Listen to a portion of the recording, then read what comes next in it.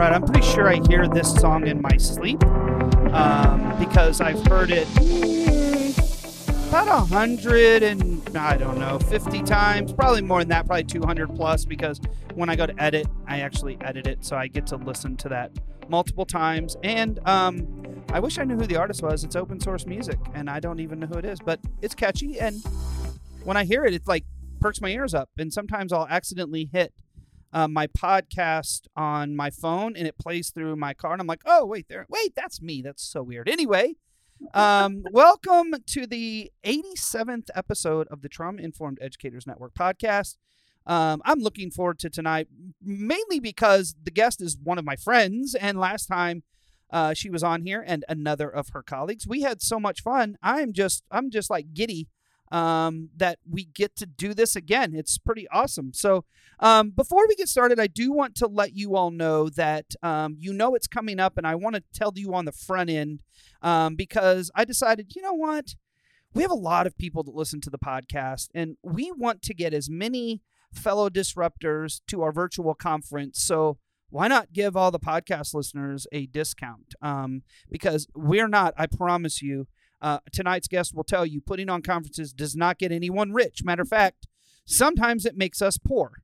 But I'm not making bundles of money off the conference. It literally is just because we're passionate about getting this work and getting people connected around trauma-informed education. So if you want to go to the Trauma-Informed Educators Network conference, which is June 22nd and 23rd, it is virtual this year.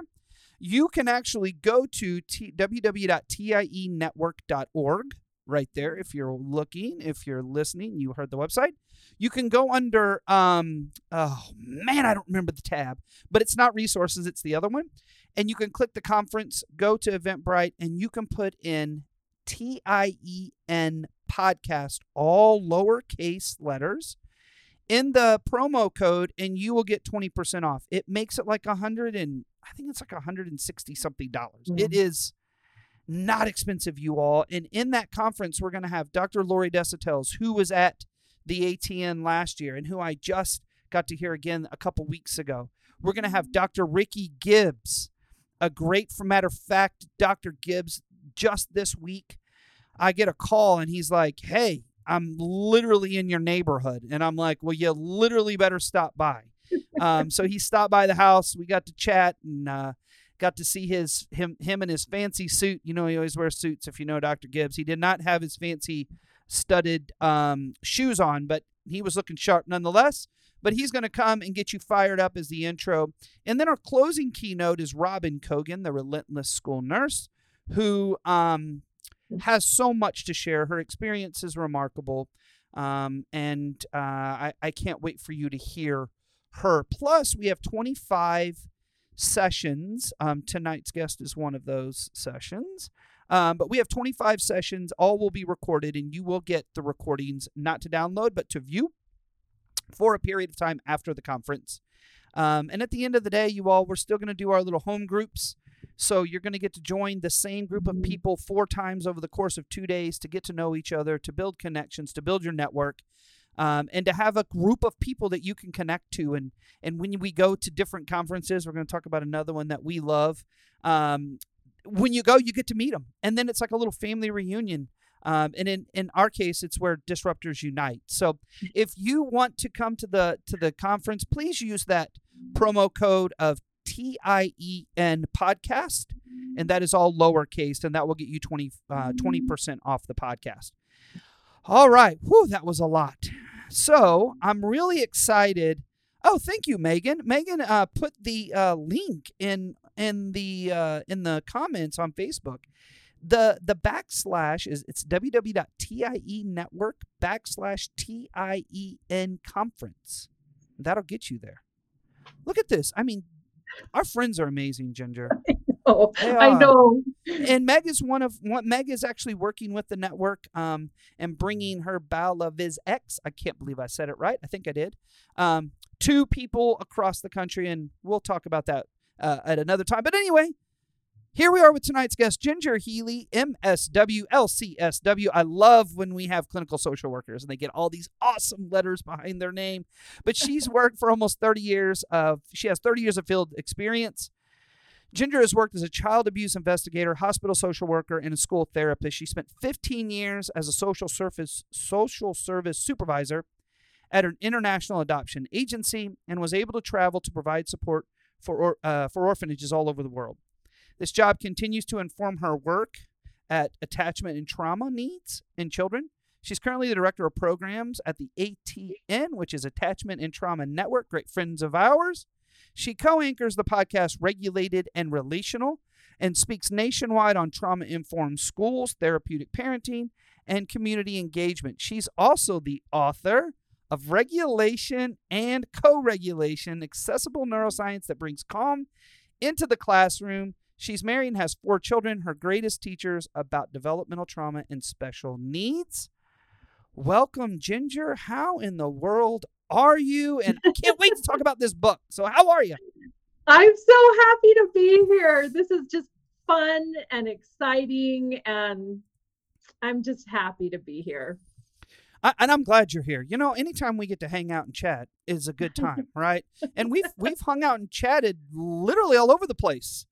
Yeah, we've hit a few states. We need to start marking our map. There you go. And you came to Nashville last year for the Trauma Informed Educators Network conference. And then, hey, I was in Houston again for the ATN conference. And boy, was that rejuvenating and filled my cup to the brim. Matter of fact, it was overflowing. And I hope that experience and joy overflowed to others because being around like-minded people is truly something we all need to experience. Amen.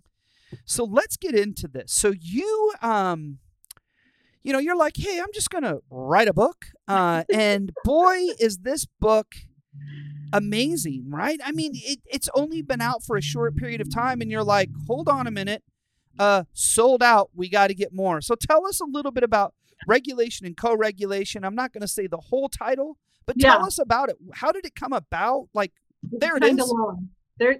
The name is kind of long, but the book is kind of short, which is also I'm pretty proud of because I know that educators do not have time to read a thick book. Nobody has time for that, right? And so it's accessible in so many ways because it's just easy. You can pick it up and put it down and go back to it. And that was the whole goal, to make it really easy, kind of like a 101. Dr. Delahook called it like the guidebook, and I'm like, oh, that's exactly what I was going for. So so it is out. It is doing really well. It hit number 1 in educational theory and emotional mental health. And what was the third one? Social science, something or other. It just took off. So I'm just so proud because it's needed and it's wanted and it's being well received. And that was the goal.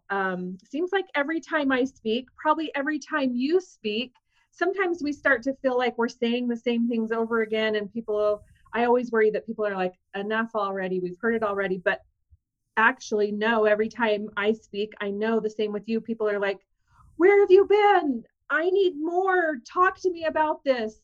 And so I knew that the book would resonate because of that response. Wherever we go, teachers, educators are hungry for support and for resources and validation and easy, accessible strategies. And so that's what this is. And, I've talked about this work for a long time, and it doesn't matter how many times I say it or I hear it. Practicing it is never easy. And so you can never hear it enough. You can never read enough about it. And you can never practice it enough, right? Because life comes at us in a variety of ways. And I know we have friends going through things right now, and we are all communicating with them like, hey, we've got your back. And that relationship is the key. But I know that we feel that way. But there's times in which I have to pause, Ginger, and go, I have a 12-year-old, right? Matter of fact, about an hour ago, I was like, man, there is no co-regulation going on right now. Matter of fact, co-dysregulation, because one more time, Yeah. and then I'm like, wait a minute, hold on a minute. We're getting ready to leave town tomorrow. I know he's a little anxious. We've never been to where we're going, and I have to talk myself through it. So you're so right. And for those of us who do talk about these things all the time, it's always good. It's always good to read more, listen more, dig in more. Yeah. Oh yeah. Yeah. It's funny that I was laughing because that has been my experience this week. Like, this house has been so dysregulated, and it's like, what's going on? Well, it's May.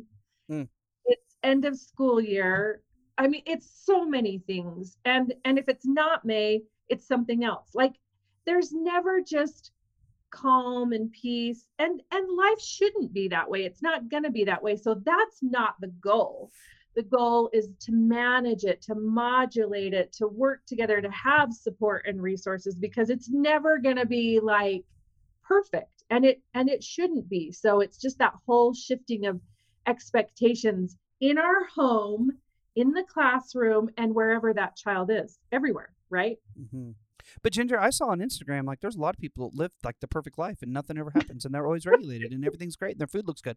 It's not, and it's not the reality, right? And I love that you're candid and saying, listen, even my house right now in May, and my child, he ended school. He didn't go to school yesterday. Last day was Tuesday, and yesterday it wasn't even 3 hours. I heard, "Oh, I'm so bored," and I thought, You've been looking forward to this day, and he's like, "Oh man, I'm so bored." Today, he actually went and volunteered at the school to help his teachers. Get it? There was a gathering of people, and he was like, "Can I go?" And I was like, "Sure." So he went and helped his teachers clean their rooms and wash their cars. And I'm like, but he's wanting that connection. He's like, "Oh man, I just don't want to be at home," and I feel that in this anxiousness that he's feeling right now is that he doesn't have his little network of friends and people and or that structure and that routine and that predictability. Fact. And once that goes, it just sends us all into like this feeling of danger or perceived unsafety. It's like it immediately fires our nervous system immediately. Well, so tell us a little bit about the book. So tell us, how did it come about, and what was the process? How did you narrow things down to put in a book, especially when it is so tangible for a reader, for an educator, for a parent? It doesn't even have to be an educator to just grab it and go, "Oh man, I'm going to get some." How did it come about? Yeah. It is for everybody. I'll say that right off the bat, because a lot of this comes from me as a parent who has been doing this work in the home, in the therapy office, in the school. So yeah, it is for everybody. Well, okay. So big shout out to the National Center for Youth Issues, because they are the publisher, and they really were the brains behind this series that they have called the 15-minute focus series. So they're just so smart, because they, work in the schools, and they figured out this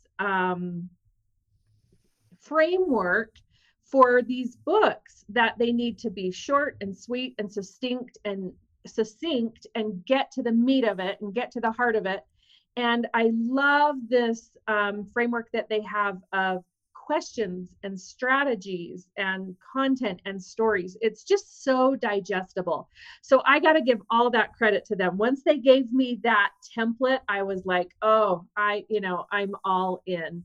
And so originally when I went to them, I had felt inspired, prompted, pushed to write a children's book for children who experienced something scary. It could be anything. It came to me after a school shooting. And so that was where I came from, was just this deep desire to immediately intervene in a very broad way for all children with a story of what to do now, of how to heal. But National Center for Youth Issues said, it's a great idea, but I think what we need first is to help the educators. And then the educators can help the children. And I was like, oh my gosh, hello, you're right. I have just been a child therapist for so long that I was like, I want to get to the kids and get them this story. But it was just smart of them to say, let's get to the educators first, who then can get to the kids. And so that's what this book is. It's a love letter to educators saying, we see you, we hear you, and here is what will help you ongoing with these supports and resources and validation and all of the above. So that was kind of the brainchild. And as far as, just the topic of regulation and co-regulation, that's where it all starts. Nothing else can happen without that. That is the foundation. Until a child feels safe, is connected to a, committed, safe, attuned adult who can co-regulate with them, then they can learn. But it has to go in that order. The learning, the curriculum, the content. I mean, I'm preaching to the choir here, I know, but it comes after the safety and after, and we say regulation, but when I say regulation, I'm meaning co-regulation, because a child cannot self-regulate for years, if not ever. You have to be co-regulated a million times before that self-regulation develops. And even when you have regulation skills, it is still much more efficient, better, stronger, powerful, more impactful to co-regulate. We know this as adults. You and I have been talking about our friends and the power of the connection we have. We're two functioning adults. Yeah, that's almost laughable on some levels. Almost. But we need each other. We need our friends. We need co-regulation. So if we need that as functioning adults, children, there's never not a good time to co-regulate. There's never not a time that we don't need it. The need never ends until the day we die.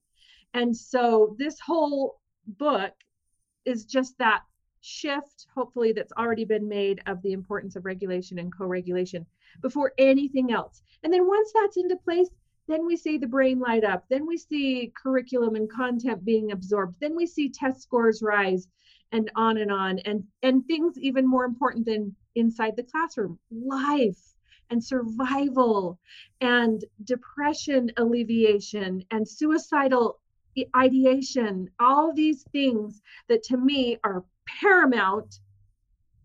That's what this is hitting. Connection. We don't heal in isolation. So, stop me at some point, because I will just preach until I run out of breath on this. Hey, I'm over here in the choir, and I'm just raising you the hallelujahs, because it's true, and it's interesting, Ginger. Just this last few weeks, just a couple weeks ago, I was at the Nashville Soccer Club soccer game, and I went out to refill my drink and ran into a friend.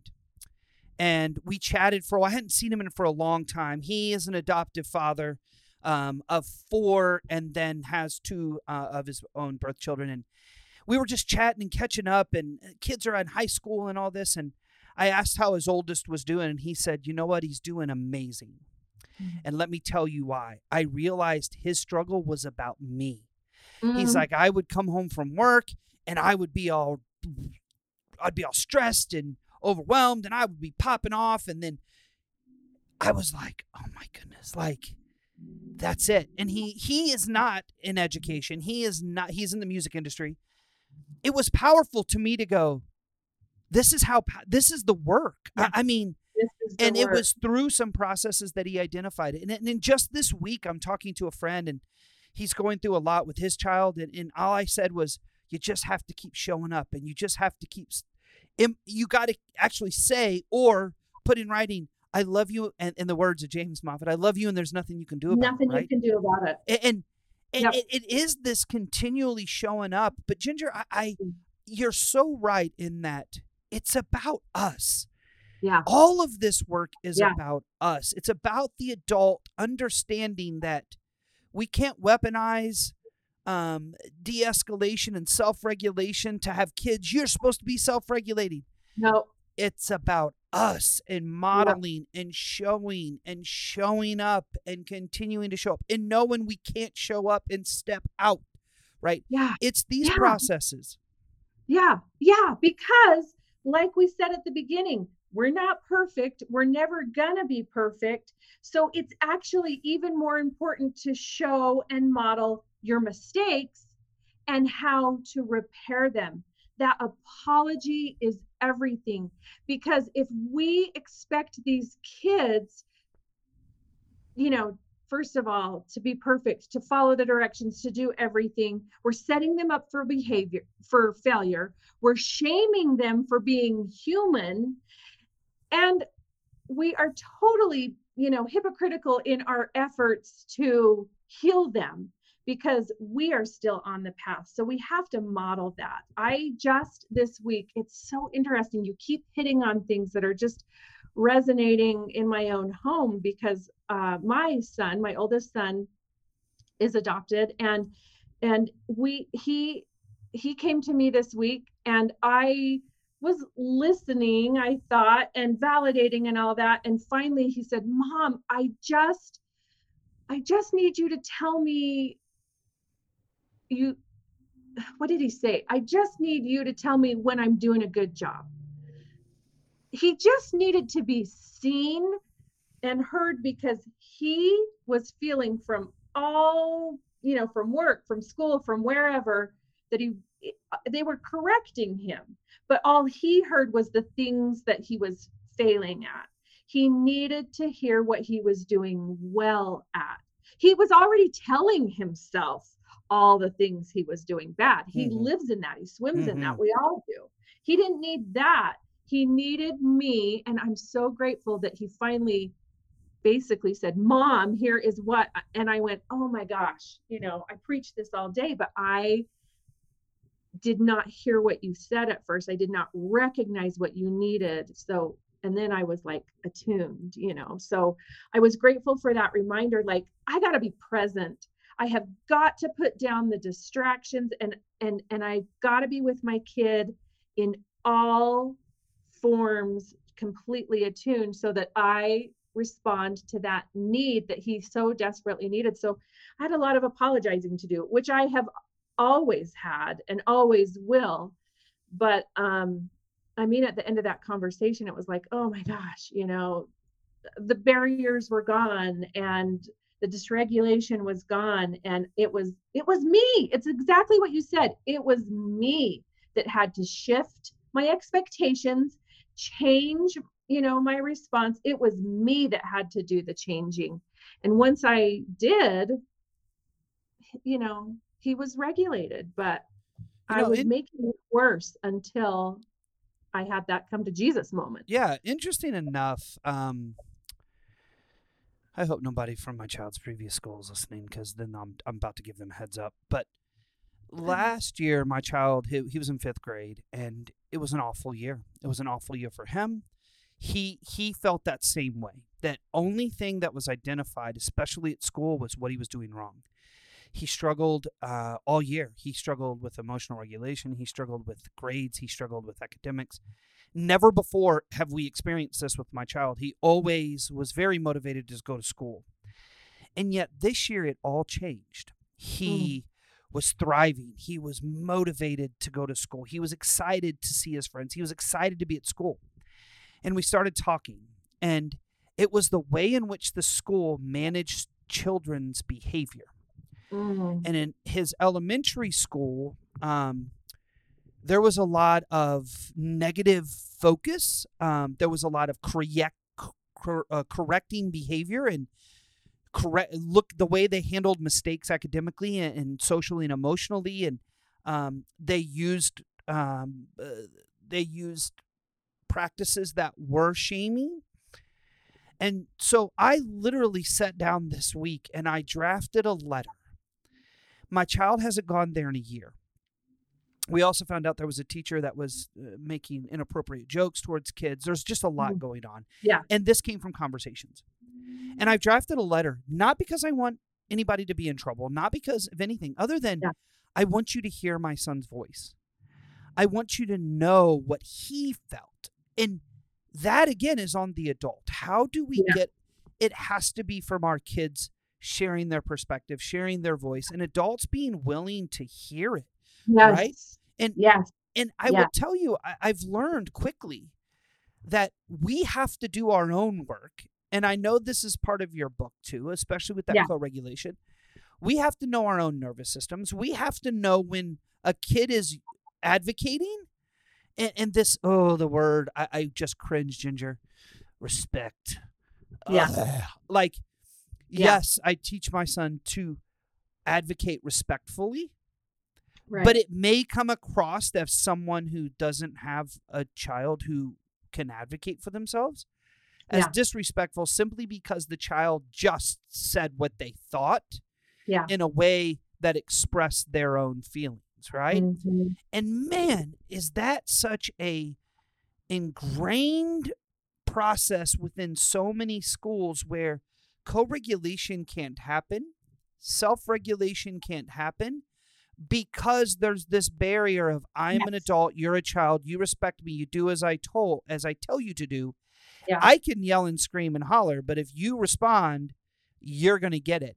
And that's really what your book is digging into, is this idea of like, no. We all have to recognize our human selves, and we all have to be responsible for ourselves. But in order for children to be responsible for themselves, they have to see it from the adults in their lives. Yes? Right. Amen. And listen, there are going to be kids that are easier for us than other kids, and kids that maybe I jive with better than you do, because we all have different triggers, different histories, different issues. Our senses come into play, a million things. And so if we know ourselves and our triggers, our weakness, what activates us, then we can ask, for help. Like, it's not working with this kid. I just can't get through, or I can't have the patience that I need. I need you to cover for him. I need somebody else to step in. I got to walk away. We can do the social mapping where we make sure every kid in the school has somebody. And it doesn't have to be me for everybody. Some of us want to rescue, want to help, we can't. It's just, physically not possible. It's not emotional. We should not be burning out. There are just ways to alleviate burnout. There are ways to reach every kid through everybody in the building, and not even in the building, bus drivers, right? I mean, lunch staff. There is so many people that these kids can interact with, that can look them in the eye, give them a fist bump and say, I am so glad you are here today. I missed you yesterday. I noticed you were gone. And if for whatever reason that kid just isn't working for me, that's okay. Somebody needs to, we need to make sure all the kids are covered. But it is about, for a lot of people, it's the disrespect thing. For a lot of people, it's lying. There are just certain things that just, for whatever reason, push your buttons, but you have to know what they are. And you cannot be like, well, that's just, you have to be willing to look at that and be vulnerable enough to understand that's your thing.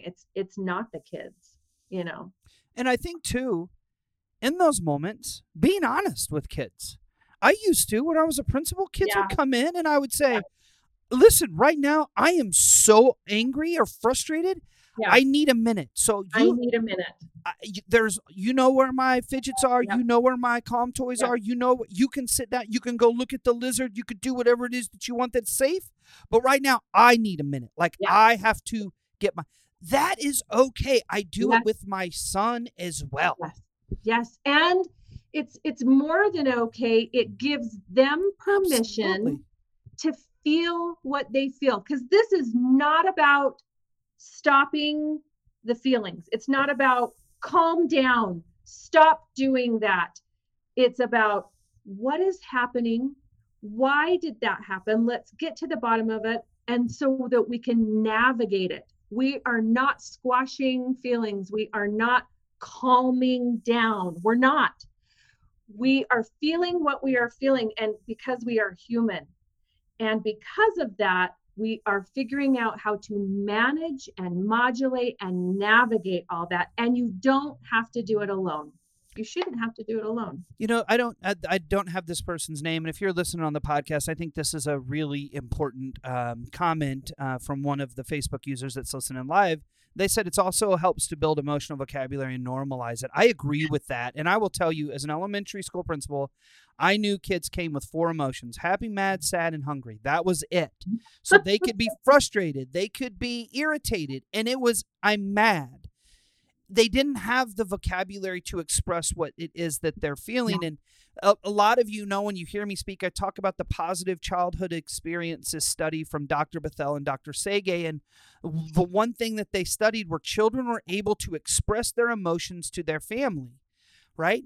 That's so important that we help, right? Not we as teachers, but we as parents, we as teachers, we as community members, I don't care where you are, that we give kids the verbal vocabulary, the tool to say, I'm really irritated right now and I need a minute. Or what you're doing right now is frustrating me.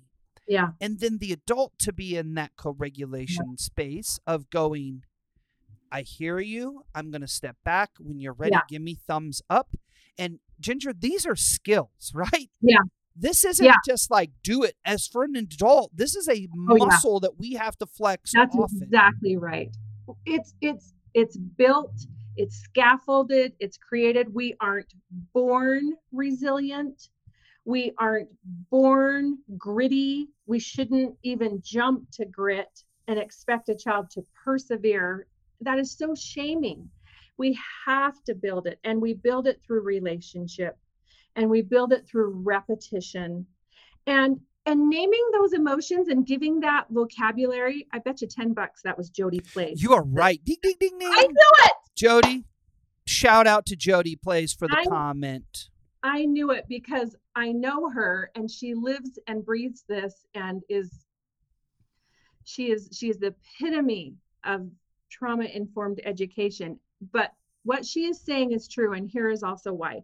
Dr. Dan Siegel, we learned this from him, that the whole name it to tame it, it's not just about a strategy that works. Naming the feelings actually releases neurotransmitters in your brain that soothe.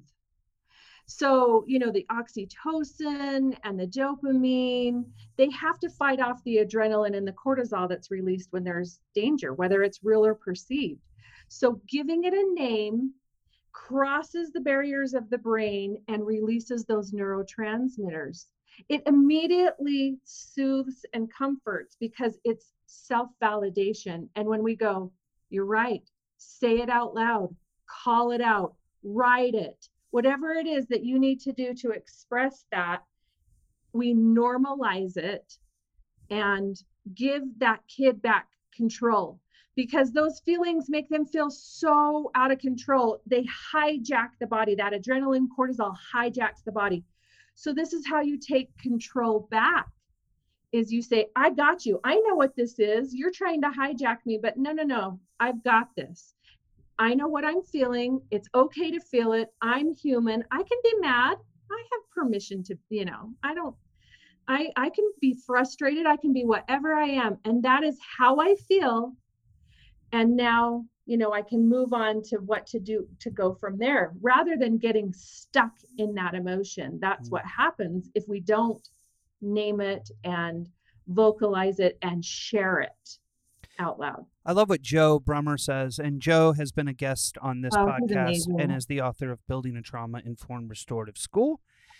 He says words are portals that transform us, including words for our feelings. Love is conversation. And that is it, right? Yeah. And Amen. how often do we see kids shut down for expressing themselves? And I'm going to be honest and transparent. How often do I do that to my own child because I'm not ready to receive it or hear it? And then I'm like, I can't do it today. And then I'm like, wait a minute. Why did I do that? Right. And this is human. No. It's us being human. And that rupture repair is so, that's the process of relationships. Sometimes things rupture in relationships, whether that's with colleagues, whether that's with spouses, whether that's with our children, whether that's with anyone. And it's the repair where our relationships strengthen if we become vulnerable enough to go through the process. Yeah, that vulnerability is the key, but that relationship will be so much stronger after it builds so much trust. And this work, listen, this work is hard. I am not at all saying, oh, here's a strategy, put it into place and life is going to be great. I mean, but we're living already. We're in the building already. We're struggling already. How is it working for us already? It's not. It's not working. So I'm telling you, as hard as this is, the payoff is just immense. I put a graphic out. It's been, I don't know, 3 or 4 or 5 weeks ago. I don't know. And it was, something in the realm of, I don't understand why adults don't understand why kids are so dysregulated. I mean, literally, they've gone through a pandemic, missed tons of school.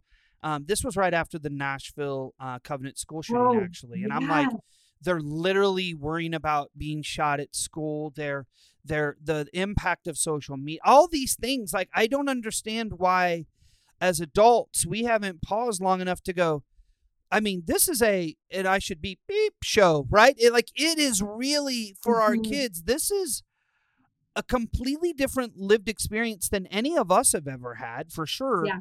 And yet we just try to get back to normal. And Ginger, I think why we continue to see this perpetuation of things getting worse is this idea that we've got to do more of what we've always done to get back to where we were. And here's the thing. I believe this. We are never going to be able to go back. We cannot go back. Matter of fact, the only thing to do is to move forward. And if we want to learn how to move forward, get Ginger's book and start looking at those strategies because that's it. We know this. We've known this before the pandemic. Yes. We believe it after the pandemic. Matter of fact, even more after the pandemic. We can't do what we've always done. It proved it. And it's not, none of this trauma-informed, trauma-sensitive, trauma-responsive, healing-centered, child-centered work is like a fad or a trend. It is so layered in proof through the neuroscience. And that was such a joy as I wrote the book, because it was coming from me, but it was just echoed and reinforced. I had 110 citations, and I had to cut out 100 more. It's just, the work is out there and it's so good. And it's just, it's beautiful and it works, Yeah. It's work. I was looking, and Dr. Desautel's, Dr. Lori spoke at the ATN last year, and she put out a graphic this week, I think, about coercive regulation instead of co-regulation. And man, did it make me think, right?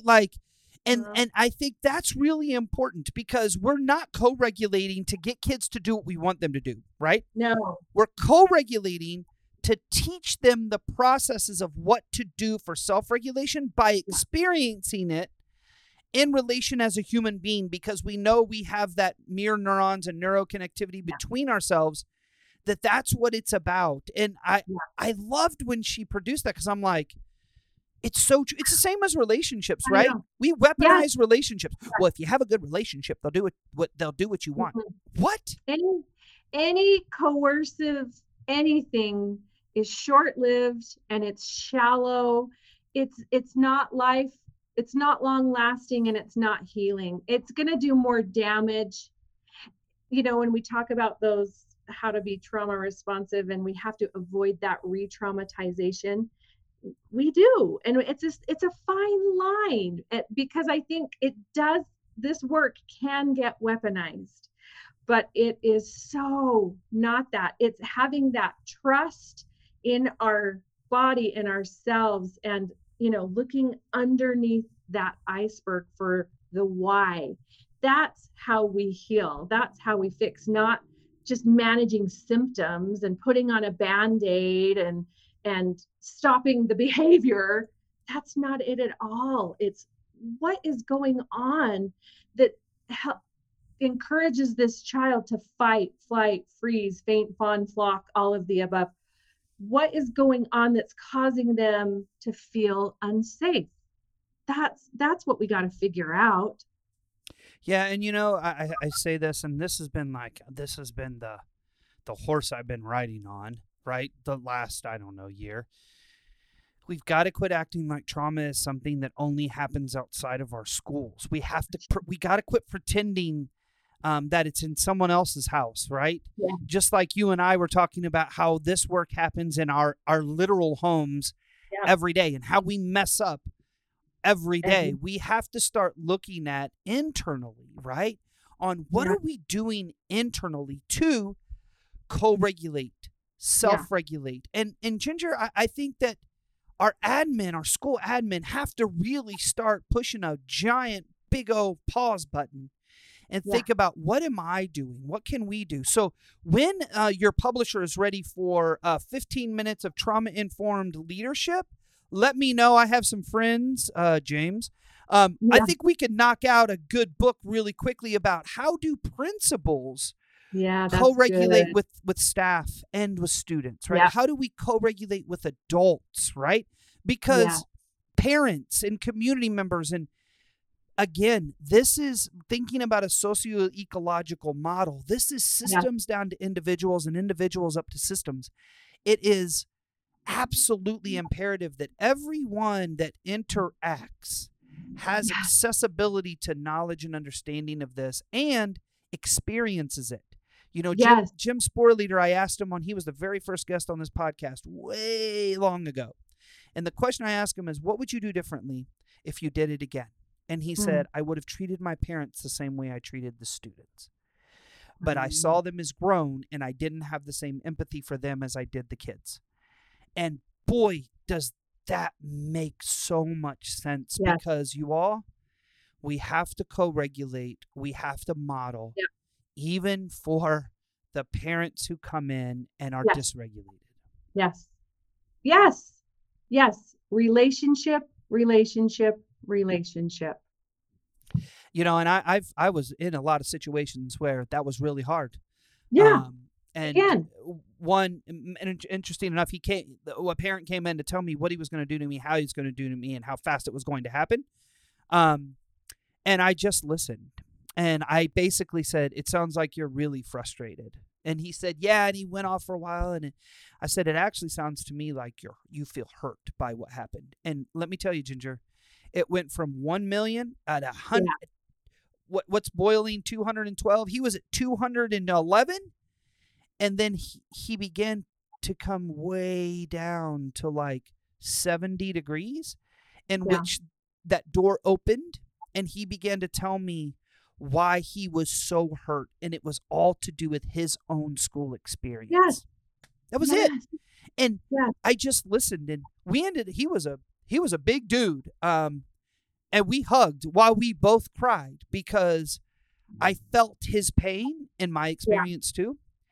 And I had to stand in a space of empathy and understanding because I experienced some of the things he had experienced, but I had to show him that it was different. I was different and that we could go through this journey together. I remember my secretary go, I don't know what happened, Portel, but he went in yelling. He came out crying. I don't know what you did. And I said, I just showed up. That's it. Yeah. I just showed up. Yes. And we just have to show up. Yes. Because we want that for us. I want you to show up for me. I want somebody else to show up for me. And that's how we heal the kids. Relationship is built okay, as a therapist, I can meet with a kid an hour a week in an office, but that kid spends all his time at home and at school. So the relationships I need to be helping with, we all need to, is the teacher and the parent. That who is wrapping around the kid. Whoever is in that kid's life, that's the relationship that needs to be healed. Then they will heal the child. So it does. It starts with us as the adults. Oh my goodness. I mean, seriously, we only talked about the first thing on the list, Ginger, and it's already, I mean, we just went through 45. I still have a story. Oh, please tell your story. And listen, we didn't plan this, you all. I put this on. It was the one closest that I grabbed, and Ginger was like, hold on, I get mine. And I realized we're actually, what we hashtagged at my school, cute and coordinated, is what we hashtagged anytime we wore the same thing. So please tell this story because it's amazing. Okay. I was at the conference last year and got my t-shirt, my beloved t-shirt, put it on and drove to the airport. Went through security and got flagged. Yes. Because not only was I a disruptor, but I was unapologetic about it, apparently. So much so that I wore it all, in a bright red shirt. So I was pulled aside. Made it to second base with a TSA agent. Oh, and then they made you cover it up, right? Well, it took me a second. I mean, now looking back, I know exactly why they flagged me. Right. But at the time, I just thought I was lucky, right? And so then I get to the gate and I am just getting eyes being stared. Yeah. And I'm like, oh my so shirt. I covered it up. Ginger, I think it's so funny because you told me that story like right after it happened. And oh yeah. I'm not going to say the shirt, but I saw a young man wearing a shirt in the airport that was much more offensive than this. And his chest was stuck out high and he was wearing it and owning it. And I was like, now, if he can wear that, and I will tell you, I've worn this in the airport and I have not been flagged. So, I mean, maybe it's just you look suspicious. It could be. Yeah, my kids always tell me I'm sus. Yeah, exactly. Well, I would say I don't get that vibe, but maybe I'm not a good reader of people. I don't know, but anyway, thank you for sharing that story. And you all, we do sell unapologetic disruptor shirts. Usually when we're at conferences or if I come and speak, I'll bring some. I tried to sell them like online, and then I realized, oh my goodness. Like packing them, getting to the post office, getting the right postage. It was just way too much. So I don't do that anymore. But hey, next year at the ATN conference, I'm sure I'll be there and I will be having my giant little rolly bag with packed full of t-shirts. So I know we're almost out of time, but please tell us about, you just got some big news about ATN and one of the speakers. Tell us a little bit about ATN before we go and the dates and who's going to be speaking. Okay. The Attachment and Trauma Network does an annual Creating Trauma-Sensitive Schools Conference. So our 8th annual conference will be February 2024 over President's Day weekend. We have the first 2 days are in person in Dallas, and then the last 2 days are virtual. And our closing keynote speaker. Hold on, drum roll. Yeah. Nadine Burke Harris. Ginger, let me tell you something. Oh. Let me tell you something. Let me tell you how big it is, because I know how big it is. Because Dr. Harris and I were on a podcast on separate, but the same podcast. It was a series. It hasn't even been released yet. Yo, this is so bad. I can't even believe I admit it in public. But her email address was on there, and I'm a fan. I'm a huge fan, and I did it. I shouldn't have done it, but I just checked to see how she was, and I invited her to the podcast, and she said, because most people know she took a major pause after she was the Surgeon General. She stepped back. She's like, breaks, no more anything. Yeah. So this is huge, you all. Dr. Nadine Burke hasn't done much of anything for a really long time. And I respect her for it because it was about her own self-care. Exactly. So like, this is huge. I mean, huge. It is huge. I have a Nadine Burke Harris story in the book that you'll read because I have a major fangirl moment that happened to me too. She is and has been and always will be my hero. And so anyway, the conference is amazing every year, and it's going to be equally, if not more amazing in 2024. Right now we're taking proposals. So submit your proposal to speak. We have other exciting speakers too that we'll be announcing soon. So stay tuned for that. And then listen to my podcast, Regulated and Relational. We have updates on that and just lots of good information. So lots of resources from the Attachment and Trauma Network.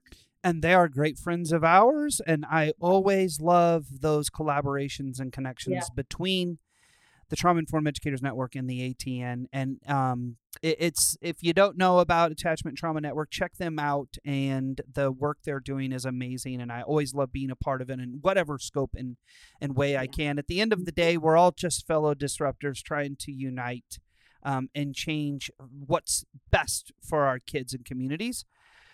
So thank you. If you are interested in the book, it is in the chat. If you are listening on, not in the chat, this is not Zoom. It is in the comments if you're listening live. If you are on the podcast, you can purchase it on Amazon. It is Regulation and Co-Regulation, Accessible Neuroscience and Connection Strategies that Bring Calm in the Classroom, 15-minute focus series. It is available on there. Please go and get it. Ginger, if people want to follow you and just what you're up to and all, where can they find you? Yeah, I'm on social media, Ginger Spackman Healy on Facebook, Cedar City Ginger Snap on Insta, Ginger Healy on LinkedIn, Ginger Healy LCSW on Twitter, and then always just attachtrauma.org for all things ATN related. Well, you all, this was a fast and furious, I feel like we just started and here we are already concluding. But thank you, Ginger, for being on here. Thank you for all you do. Thank you for this remarkable resource that I hope every listener will grab a hold of. It's a great summer read because it literally will only take you a day. And therefore, your summer is available to go sit by the pool and do whatever it is that brings you joy. So this could be, you're like, oh, on my summer read list, the number one is Ginger's book because you can knock it out of the park. So, all right. We're doing 3 book studies this summer for educators, for parents, for caregivers, child serving professionals.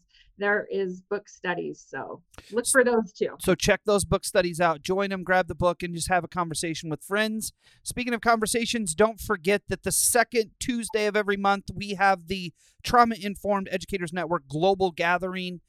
We have been 3 months in. Ginger hosted last time because I had to go out and meet some friends. But we will be meeting again next month in June.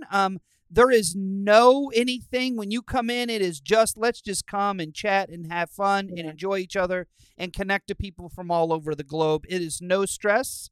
It is literally about connection. So I hope you'll join that. And as always, remember the Trauma Informed Educators Network conference is coming up virtual. And if you want to register, you can get that 20% off for listening to the podcast by using the promo code, all lowercase letters, TIEN podcast. And you can go to the tienetwork.org and go to /TIEN conference and register for that. Whew. Let me tell you right now. Whew, that was a lot. A mouthful. But anyway, if you want to follow me, you can follow us at Trauma Informed Educators Network on all the platforms. If you want to follow me, I'm Matthew Portell. And as always, please, please, please go out into the world and do something absolutely awesome.